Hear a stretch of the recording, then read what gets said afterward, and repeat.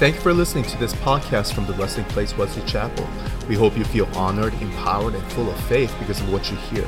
And we would love to see you at our gathering soon. For more resources like this, head to trpfamily.org. Good morning, all. Wow, that was a thunderous good morning. Whoa. Rick is going to fix that because he is good. And we're trying something new. Bear with me. So we're trying to do a video recording because this is going to be what we have begun is to start a new series on statement of faith of who we are as a Resting Place Church. And we want to do a teaching series on it so that our future leaders can know exactly who we are. So this is going to be, there's a little bit more documentation and process here. So are we good for, Jimmy? Good, thank you. So a couple weeks back, we started a new series. It's called What We Believe. What We Believe. And we are revamping our statement of faith of the Resting Place Church. And this is not just for our campus, it's the all Resting Place Church. So as the leading teaching pastor for the Resting Place Church, we want to equip our saints. We want to equip our leaders. And we want to start with the basics before we get into the advanced. First, coming into agreement, this is who we are. This is what we believe. This is all, our core of our faith. And so last week, we started with our statement on the Bible. We believe that the Bible is the inspired Word of God without errors in its original writings. The Scriptures reveals the truth of God and His will for mankind to live by. And I share that to say everything that we're going to study, everything we're going to look at and what we believe comes from the Scripture. The Scripture, we went deeper, said it was God-breathed out. It was a spirit, it's translated inspired, but it is God's word breathed out that has the authority that gave life to Adam, a dirt pile, to come to life. And everything that came about comes from God's breath and His authority. And if you know, what you believe determines how you live. It's important we know what we believe. It's important not just because, hey, my mom believes in that, so I'm going to believe in that. No, will come a point in your life where you will determine, why do I believe that? You will question it, and if you can't answer it, you will lose. You will falter. And I want you to know why we believe in the things that we believe. The authority, truth from God, so that you can have the confidence. The Bible is our anchor. So today's statement of faith is this. We believe in the one true God who created all things to be holy, eternal, and unchanging. God has revealed Himself in three persons, Father, Son, and Holy Spirit. We believe in one true God who created all things, and He is holy, eternal, and unchanging. Revealed Himself in three persons, the triune God of the Father, Son, and Holy Spirit. Now, the study of God is called theology proper. But, you can take a whole semester and just study about God. With the time we have today, I promise you I won't be able to cover everything. I promise you. And even if we were to take a whole year, I promise you it still doesn't justify fullness of who our God is. But and I was really pondering this because there's so much content to if you're going to study about God, from the metaphysical to more attributes of God. We can get into the technical, and there's Bible verses to support all of that.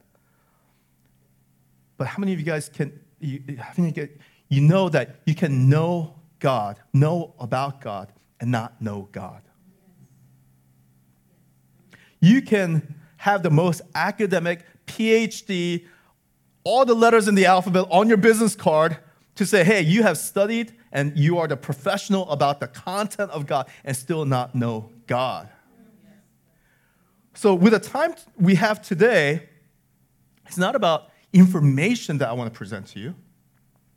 What I want to show you is to get you to hunger for more of God.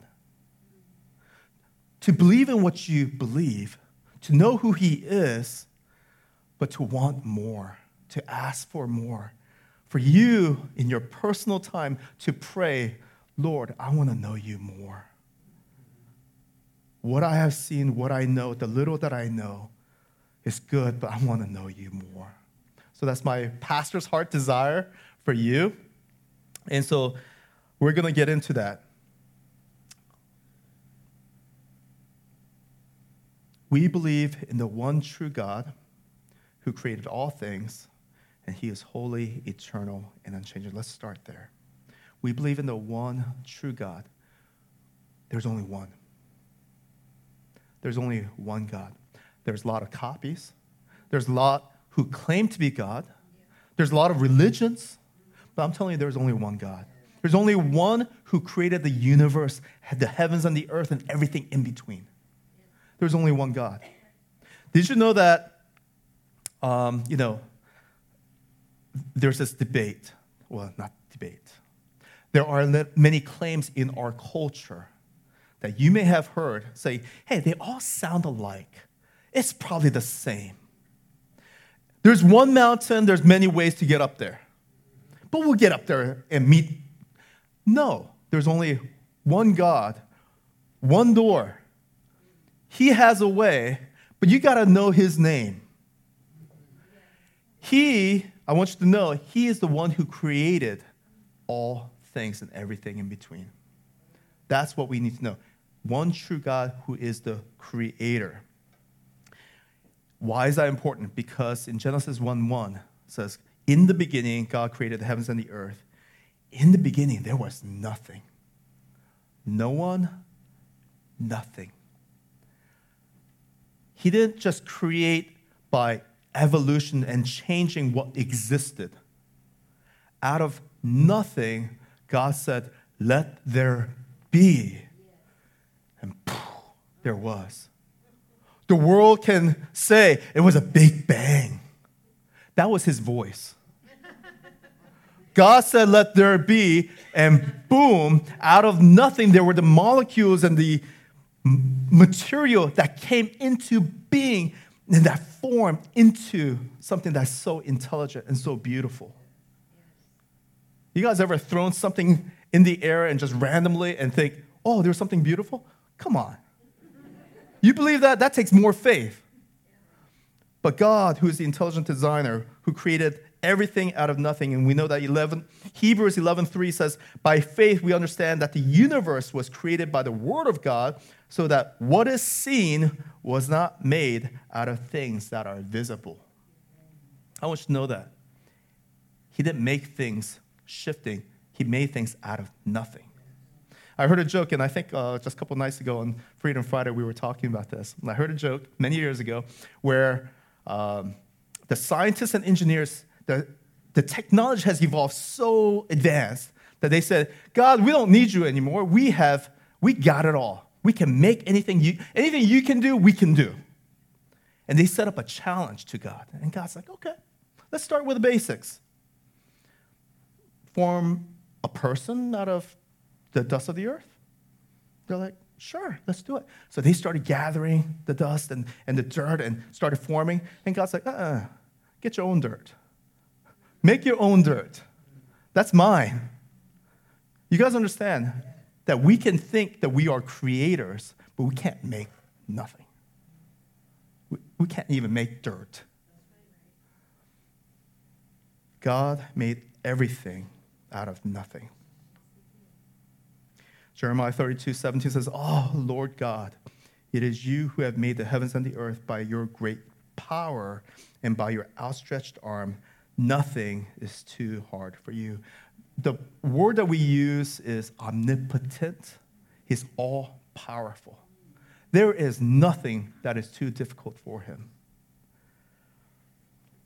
Because God said, in the scriptures, we see a lot of notion where, God, you stretched out your hand, but he didn't have to use his hand. He said, let there be, and there was.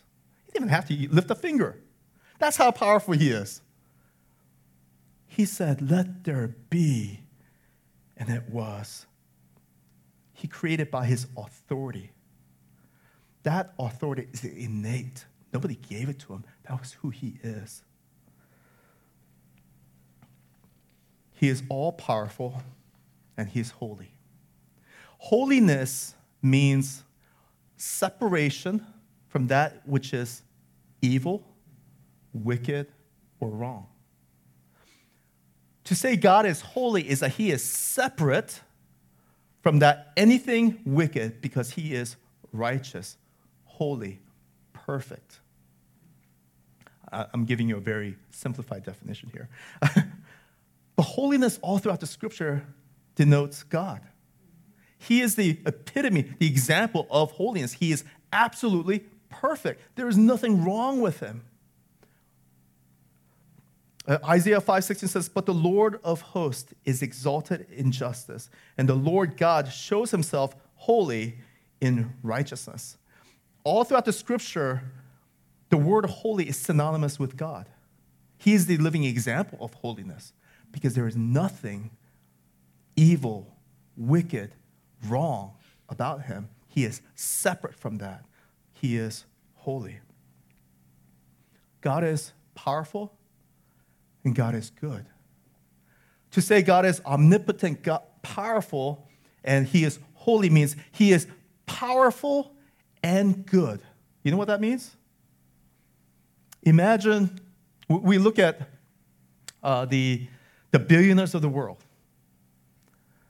What happened with Epstein's trial, and you have all the collection of the wealthy, and they use their power for something evil. And we said in this world, we have a hard time trusting anyone, especially those in power, those of the richest. But God is all powerful, but there's no wickedness in him, which means you can trust him. He is worthy of our trust because he is not only powerful, but he is also good and holy. How do we know? What do we know? How this applies to us is that he's powerful and he's holy. He's powerful and he is good. How does that matter? Because all of that demonstrates his love and kindness. Love and kindness. And all of that is demonstrated in his creation.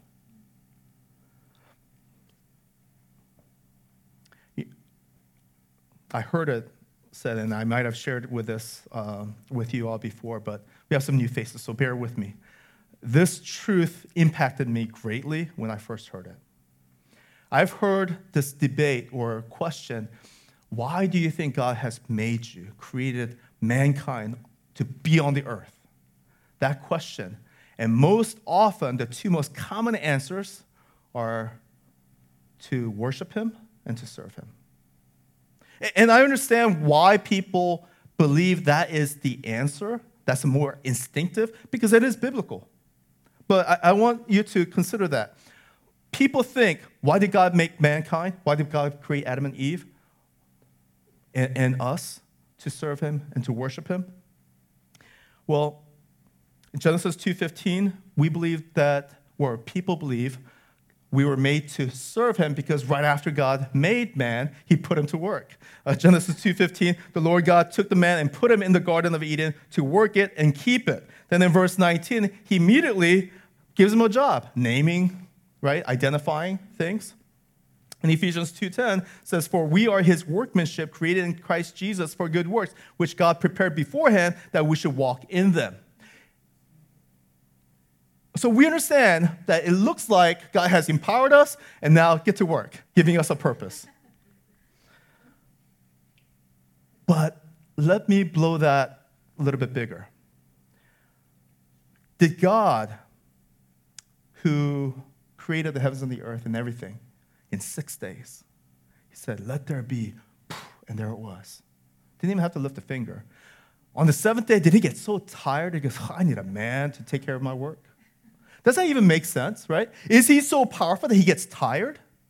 That doesn't make sense. So I don't think God needed workers because he did not want to work or he needed rest or he's not the old man that we might be to say, "Oh, I need some young buck to do my job." Anyways, that's why I have kids, but that's not God. I'm kidding, guys. I love you. All right. So I don't think God made man for work, to serve him. Not primarily. I think we ought to. I think it gives us a purpose.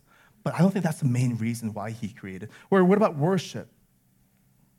And I understand. Day and night, night and day.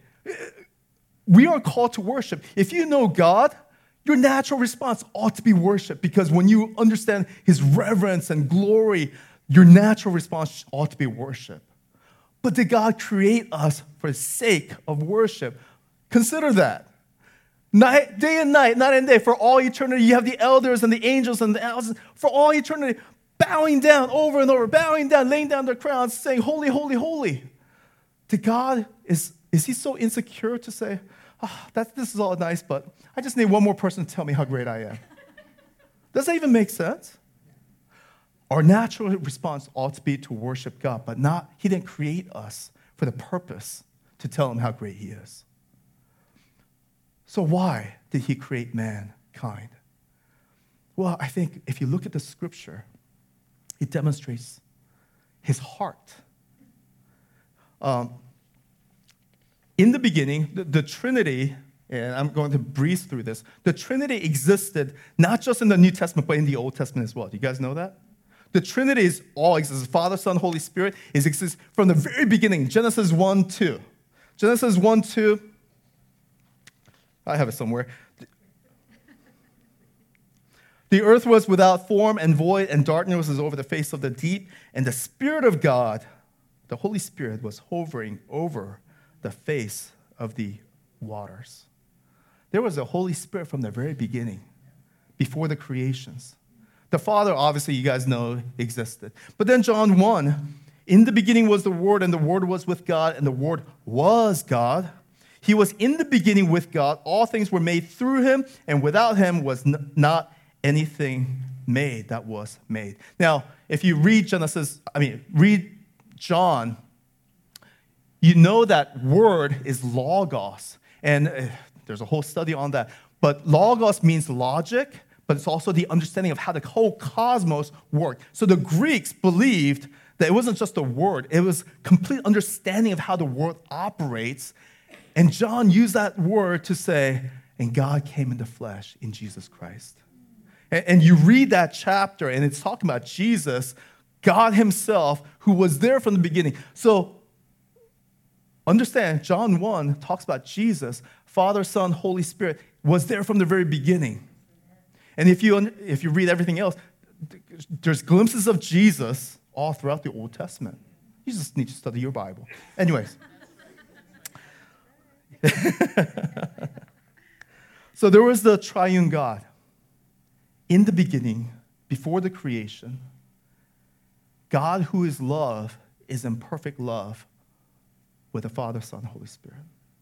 And I imagine, like a husband and wife, in perfect love, perfect union. And what is the natural response of perfect love? To love, to serve, to give. And sometimes it's not, I want to give you more, I want to give you more, I want to serve. And it's not enough. So what do? You have a child in your own image, and you give them everything you have. That's the most natural fruit of love, to make someone in your own image, to give everything that you have built up. You guys with me? God didn't make man for a purpose of serving or worship. He did it because he had so much love. He had so much love to give that he made man in his own image, in his own likeness, and then he gave everything that he created to him, to them, to be kings and queens, to have dominion, to have authority, to name names, to have all the authority that the Creator has to give onto. That is an inheritance language. Do you understand? That is giving your kids everything you have, your legacy, your name, everything out of love. I don't know if any of you guys just give up your whole legacy, your inheritance, your estate to a complete stranger or someone you don't care about. No, you leave it for your kids that you love. And I want you to know that this language, and again, we can do a whole study on this subject by itself, but Genesis 5, 1 through 3, you know the whole lineage and genealogy that we often skip over in the Old Testament Bible? I want you to know that all began with God, and he uses the language of what I'm talking about. It says, this is the book of the generation of Adam. When God created man, he made him in the likeness of God, male and female, he created them, and he blessed them and named them man when they were created. When Adam had lived 130 years, he fathered a son in his own likeness, after his image, and named him himself. You read Genesis 5, it goes through the whole lineage of all the names, all the nations at that time. And it starts with God being the father who had a son, who had another son, and goes on. It begins with God. What started first? What came first, chicken or the egg? Right? This answers it. You guys with me? Yeah, we make all these riddles. Come on, it's God. God's the beginning. Anyways, why am I sharing all of this? Because God, what we believe determines how we live. If you believe that God has made you for the sake of work, serving him, then you will work really hard. Because you will give your best and you will serve, you will be busy, but that will lead to religious spirit. You will work without getting love. If you believe you have been created to worship him, okay, that's good, but at your best, in your mind, you think, if I give my best, and that is to worship him, then I need to call others to worship. And that is to serving the church. In your mind, if that's your highest, then you think you have to go into ministry. And if you can't do that, you feel like you're giving second best. I used to believe that. I'm telling you, what we believe will determine how we live and the decisions that we make. But I'm telling you that it's not for service, although we ought to serve him. It is not for worship, although we ought to worship him. It is to receive his love and to give love. His primary purpose in creation was that he's all powerful. He is all loving. He is all everything. But all that encompassed in his creation to love us and to give us his legacy, his inheritance.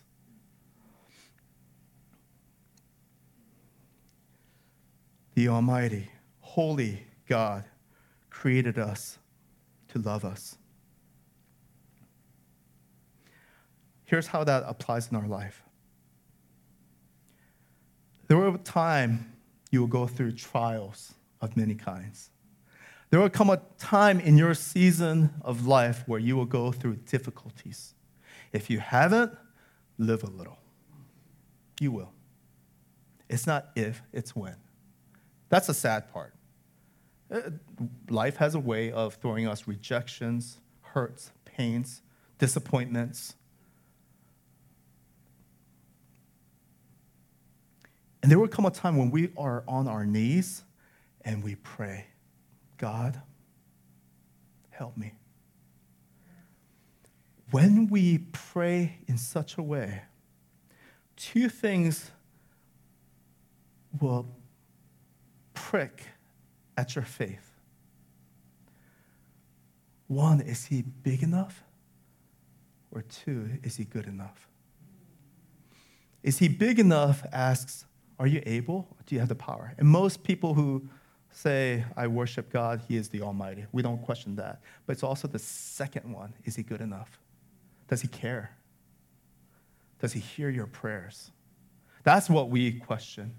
God, are you there? Do you hear me? Do you know what I'm going through? Question of, is he good enough? When you know the scripture, the God found in the scripture, the one true God that I'm telling you, he is good enough and powerful enough. He can and he will. I want you to get that. When we question, is he big enough and is he good enough? He is the omnipotent and he's holy. He is good. He's loving. if you get that right, everything else will come into place. You may not have to know everything throughout the scripture. I want you to, it's to your benefit that you know everything about God. But in your prayers, it's those two things. Is he big enough and is he good enough? And I'm saying he is. Because he demonstrated. How? Through the creation. He demonstrated. How? By giving of his son. He gave his one love, the deepest love that he is so pleased with in Jesus Christ, his own son. He came, he died in our stead that we won't have to. He gave his righteousness that he might be our sin on the cross. He did not hold back anything for you. He can and he did in Jesus.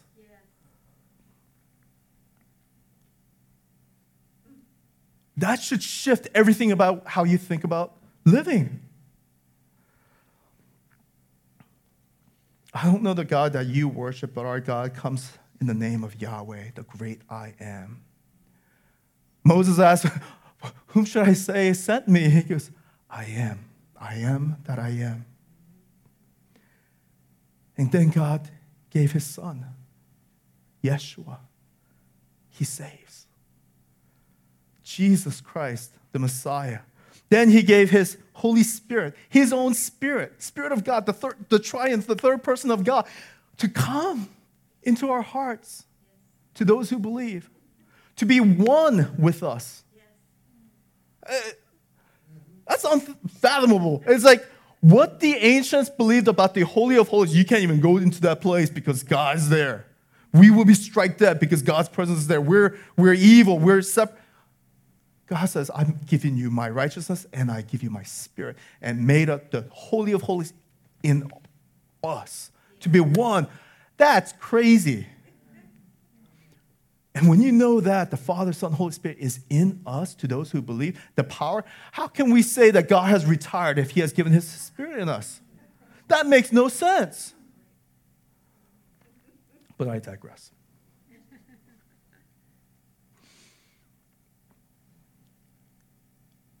To know about God is not enough about just studying. It's to know his love. It's not knowing about his power and Bible verses and quoting and memorization. All that is good. But man, it's not enough to know about God. It's to know him in a personal way. The love that he has shared.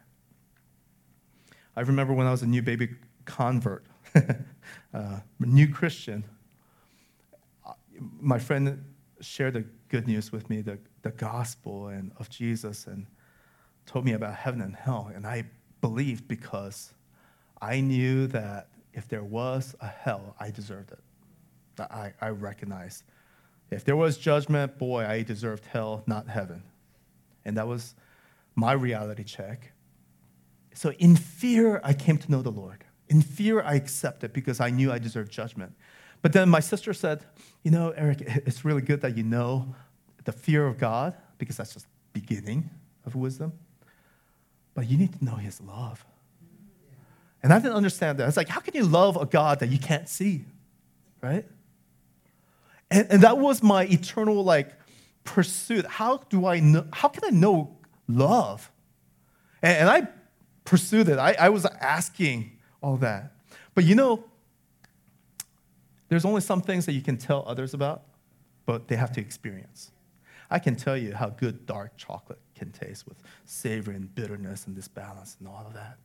But until you taste it, all you know is okay. It sounds okay. It doesn't sound really great. Until you taste it, then you realize, oh, that's good chocolate, right? I can tell you how good love is, being in love, to have one to love, and to experience the love, to receive the love, and say, I'm going to give over of myself in serving. And from a distance, unless you have tasted it, you're like, that sounds okay, but something doesn't make sense. Why would you serve and why would you give? Why would you, right? Until you have tasted love, until you have experienced love. There are things that you can only learn about. People can learn about religion, learn about different deities, but unless you have tasted the goodness, unless you have tasted the love, can you really appreciate who our God is? Amen?